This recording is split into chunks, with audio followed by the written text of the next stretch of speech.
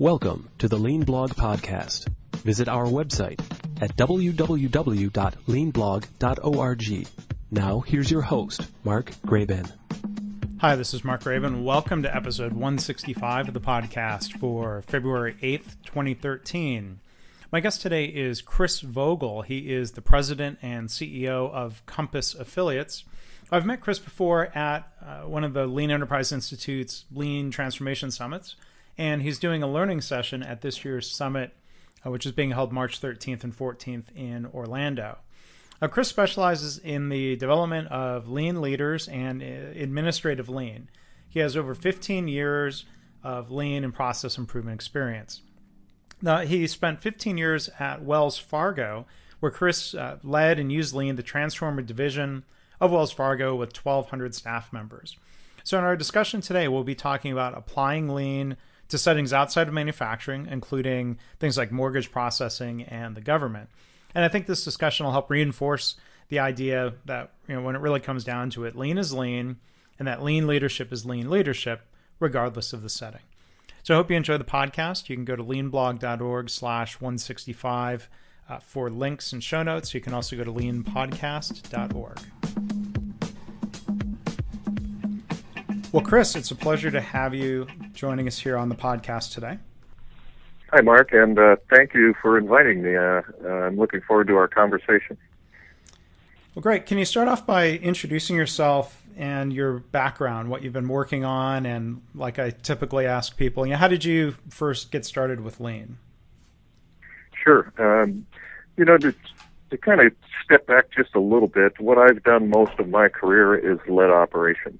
So in one form or another, one organization or another, I've worked as an operations leader. And as a part of that role, some of the things that I've done is also led financial services groups, so people that are doing the financial part of a business, in addition to technology services as well. So integrating some of the program development within an organization with the operations, including the development of softwares that would help people do their process work and other technical improvements that help the organization recognize their performance indicators and information about operations as well.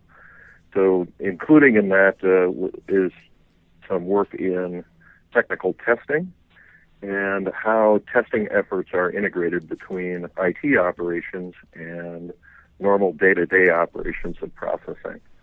A lot of my work has been done, and what I'm mostly known for is the 15 years that I spent at Wells Fargo, 10 of which was integrating Lean as an umbrella for bringing tools, philosophies, concepts to our operations and integrating the efforts of all departments horizontally. And by that I mean the IT operations, the project management operations, the daily production of work. That daily production of work that I focused on for the most part was the imaging, data lifting, and integration of electronic information with the fulfillment process and servicing processes within the organization. My teams were around the country, and they provided their work as a utility for the business partners inside of the organization, who then utilized that information to reach out to customers and do the processing. Since that time, I decided to break out and do Lean in more organizations, and I formed my own company, Compass Affiliates, which now helps provide services to other organizations. I've worked with another major bank in the U.S. since then, and a lot of my work has been focused a variety of small classrooms in other organizations, but some ongoing work with the office work inside of the Food and Drug Administration, which has been another great learning opportunity for myself and for people to understand how Lean is utilized in the not typical manufacturing environment and how to apply it more broadly across the organization. Right. I think it's always interesting to hear about the application of lean principles in areas outside of traditional manufacturing, and that includes office settings. And so I'm glad we're going to be able to delve into that a little bit more today. So I'm curious. So was your first exposure to Lean, did that occur while you were there in operations at Wells Fargo?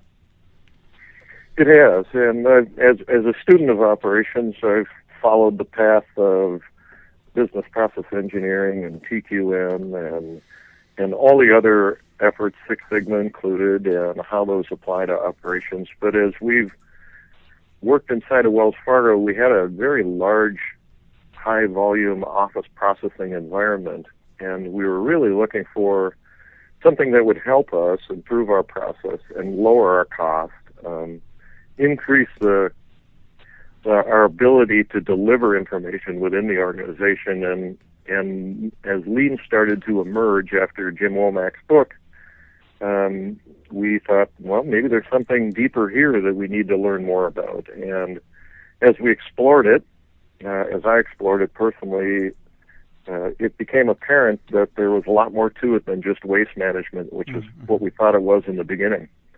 And we saw that it was a broader umbrella of how to pull together all the different and complex parts of the organization and get them to work together.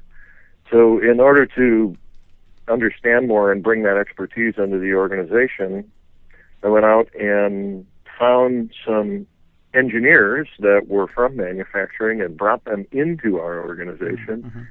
And we talked about how those some of those tools and principles might apply. And that's really the process that we followed, leaning on their expertise, leaning on our expertise within the financial industry, and then starting to find out what were the opportunities to utilize the tools, the concepts inside. And it kind of took us on a path long term of learning some, making a lot of mistakes, exploring further, trying to find expert resources to teach us more, a lot of which came out of the Toyota organization and from the Lean Enterprise Institute. They were my main contact. Reached out to them and said, there's something we need to learn about more deeper, about flow. Who is a good person that can help us understand more about flow? And then we went to different faculty members, brought them in. They did some training. They helped train resources within the organization because we didn't want to become dependent on a consultant culture where we had all of the knowledge in the consultants that left with the knowledge when they moved out of the organization. We really wanted to become a learning organization and teach our own people. So our approach was to bring resources in, train people in our organization about the different aspects of it, and then try for a period of time ourselves until we got stuck again on something, and then bring resources in again to say, help us explore and learn more deeply about it. And as John Shook likes to say, Lean will go as deep as you want to, and we just continued down the path and continued to learn and get more knowledge and become better at different parts and concepts as we went. Now, there's a lot of things that I think would be familiar themes to people in healthcare or manufacturing. You talk about some of the goals and motivations, improving quality, reducing cost, improving service, working towards becoming a learning organization. Can you talk a little bit about the process of introducing Lean in these non-traditional settings, how people reacted, what you found in an office setting, whether it was the bank or maybe in your work with the FDA, how people react, how do you engage with them to see, or at least give it a try and then see how Lean can help fit in their environments? Well, and that's an interesting question because there were a lot of key learnings for us, and most of them around communication and introducing some of these concepts was hard in the beginning because we were a collaborative culture and a consensus culture. And in a lot of ways, that's very beneficial to an organization like a financial institution because you want to make sure that from a regulatory perspective, you're very thoughtful and risk adverse as you make decisions so that you protect your clients and your customers. And what we were talking about doing was introducing some of these more manufacturing-oriented processes like standardized work. And standardized work often is misinterpreted. People believe, in my experience in financial institutions, that good documentation is equal to standardized work. And what we found is a lot of the times is that we spent much effort on creating documentation, and of course the nature of documentation, that it is aged and falls out of play not soon after it's created because the business environment is changing. So we decided that in order to stabilize our operations, we needed to have a standardized process, and that included some more strict disciplines around expected outcomes, management being involved directly in the process design rather than delegating it, and having the key performance metrics tied directly to the daily operations instead of having a monthly report or a long-lived report. And that was a bit confusing to people. That was we were a leadership team that was trained and operated well, related in a way of working in conference rooms and looking over problems and processes in conference rooms and making decisions about strategic approaches, and then using the traditional top-down approach of taking lieutenants and sending them out to make sure that this happens. And the cultural change was getting management to go out onto the floor and work directly with the process in order to evolve it. And in the beginning, the management team didn't really want them to do that. They said, we're bankers. We went to school to do this, and we have skills and knowledge. We'll let people know what to do, and everything will work the way we want it to. Now, that works fairly well, but we knew that something could be better. And in the beginning, we had to literally require that our operations managers spent a certain amount of time out on the floor in the process, and that helped to begin to change the culture as well, rather than doing it in a conference room. As I communicated it more horizontally in the organization outside of our departmental areas, which varied based on volume between around 1,200 people and close to 2,000 people in multiple sites, and we talked about what we were doing, some of our business partners inside the organization, when they heard the word standardization, they interpreted that as a constraint to meeting their needs. Right. So they thought that if we normalized the operation and created standard processes, that they weren't going to get the flexibility from the operational processes for immediacy when there was a problem, or the relationship between individuals that were doing the work in our operations and individuals that were perhaps in the fulfillment operations, so that they could get their needs met. In other words, when they built these relationships and they said, when I need to solve a problem, I just call Jim, and Jim always takes care of the problem for me, and I don't have to worry about it working with this area. And what we said is, what we want to do is have a more consistent output of our operations on an ongoing basis and have a good way of incorporating your needs. And when we have a standard operation, standard process, and we have a consistent output, we'll be able to customize more quickly to your needs. And that created some anxiety on our delivery to the customer. So it was kind of a culture of whoever yelled the loudest got the most resources. And so my manager's phones were ringing on a regular basis based on those relationships, and we would go out and redirect operations on a daily basis to try to meet those needs, which of course, as you would expect, creates a great deal of variation in processing. So as we were able to improve and standardize our operations, those phones quieted down, and the fear backed off from the organization as well.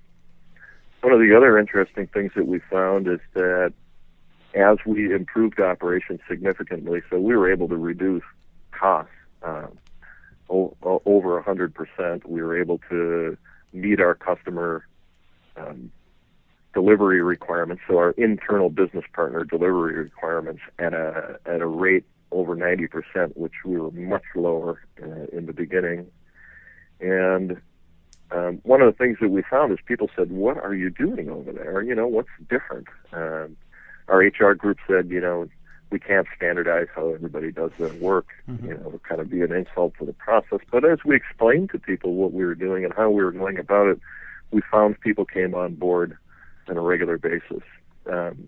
And because of that, our internal business partners came to us and wanted to see what we were doing, which we were very happy to do, creating an inclusive culture. And we ended up having one of our managers in one of our operation sites, one of our main operation sites in Eagan, Minnesota, become a part-time tour guide, where the business partners would come and they would walk through the operations and see how we're running things, and it would also help increase their confidence in our ability to meet their needs and deliver to them.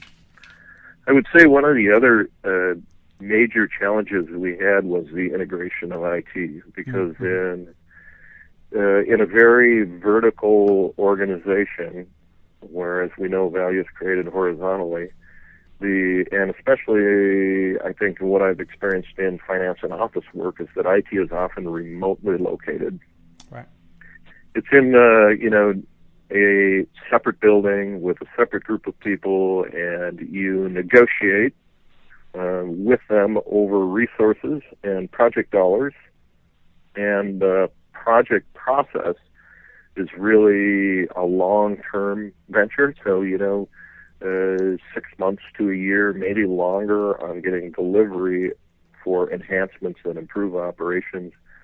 Every time you submit a request for something, the budget would come back that it would be 2,000 hours of development, and then we'd negotiate over that.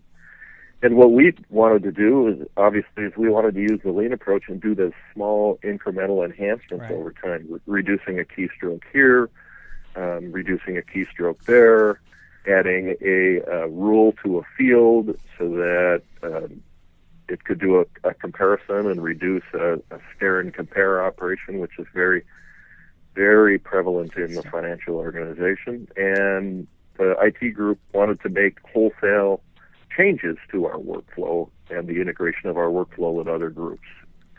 So we ended up taking several people from the IT organization and, again, bringing them through and showing them how we're doing our operation. And once they saw what we were trying to do and how we were changing and removing waste on a daily basis, they saw how we needed to integrate their work in a smaller, more incremental way. Now, that created its own problems as it related to how do we go about that. And that was an evolutionary process that went over many years of creating work teams around value streams. And a value stream to us was data lifting for the wholesale mortgage division of the organization. So the paperwork coming in from a external source, us extracting information off of that, sending it onto their electronic workflow systems, us digitizing the paper documents, sending it to their electronic workflow as a digitized item. And as we created about 8 or 9 of those different workflows for our business partners, we were able to create teams around that. A project manager, an IT resource or two, the couple of people from operations, a lean resource that would help with creating Kaizen, help engineering the process, and those work teams then became accountable for each of those value streams. And at the beginning, we had to separate out which of the improvements could be short enough term from the perspective of getting it in a quarterly enhancement cycle with the rest of the IT operations because, as you would expect, we were integrated with mortgage and integrated with Wells Fargo Financial and integrated with the bank. So we had to stay on a strict schedule for IT enhancements that allowed for integration across the organization.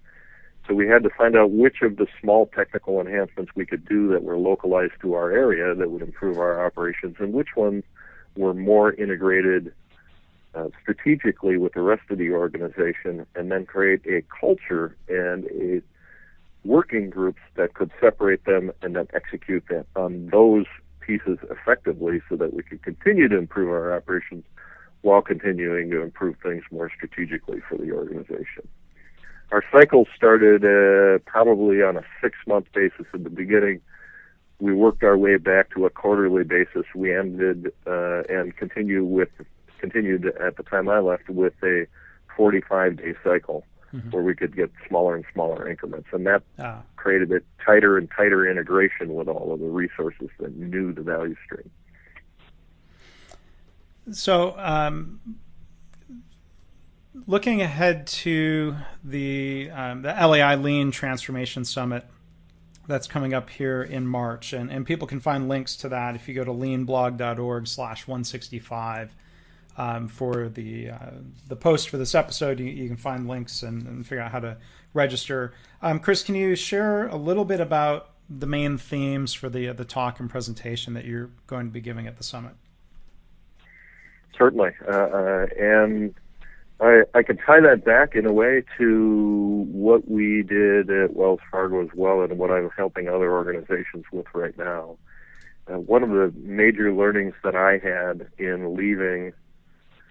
In working in Wells Fargo was that the role of leadership was crucial to the process. And often what we find, and I find now, is that there are continuous improvement professionals, engineering types, if you will, and project-related people, and there are staff members that are trying to do process improvement. And they often, one of their complaints is, I'm not sure my leadership team or my management group knows how to support me well in doing this. What can I do about it?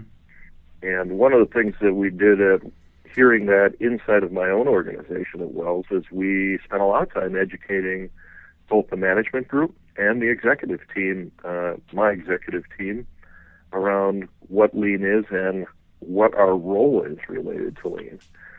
So when as a faculty member now of LEI, quite a while back, some of the faculty members there and the leadership at LEI said we need to do a little more to help the executive and lead manager people get involved in Lean and understand their role around Lean and how they can contribute and what might be different from what they do today. The birth of that then was the Lean Leadership for Executives, which I'll be teaching down in Orlando rather. And there's really kind of a couple of main themes that we look at. One is how do we help leaders articulate and engage in the understanding of the fundamentals of Lean as well. So they've got some background, they may have heard about Lean, there may be Lean happening in their own organization, but what additional knowledge and deeper knowledge can they gain around Lean itself, and what does a Lean transformation look like for the organization? How does that process work? What's their role in taking the organization to the next level, utilizing these concepts, these philosophies, these tools? Couple of other things that we do is we engage leaders in thinking about their business problems. So if we're going to if they're creating focus for their organization, which they do on an ongoing and daily basis, if we utilize some of the philosophies again of Lean, we help them reflect on the business problem, their situation, and their role in addressing it. Additionally, we provide an overview of the overall learning process and program that you find with Lean, and that is fundamental to Lean for the organization.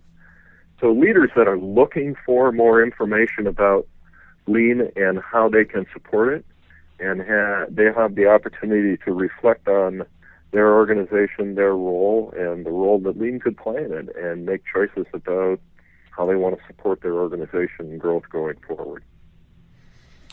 Well, that's great. And, I mean, so much of what you're talking about, it sounds like at the Lean Transformation Summit and the things you talk about here in the podcast are, incredibly universal. The, the fears, as you articulated, that standardization will somehow be constraining.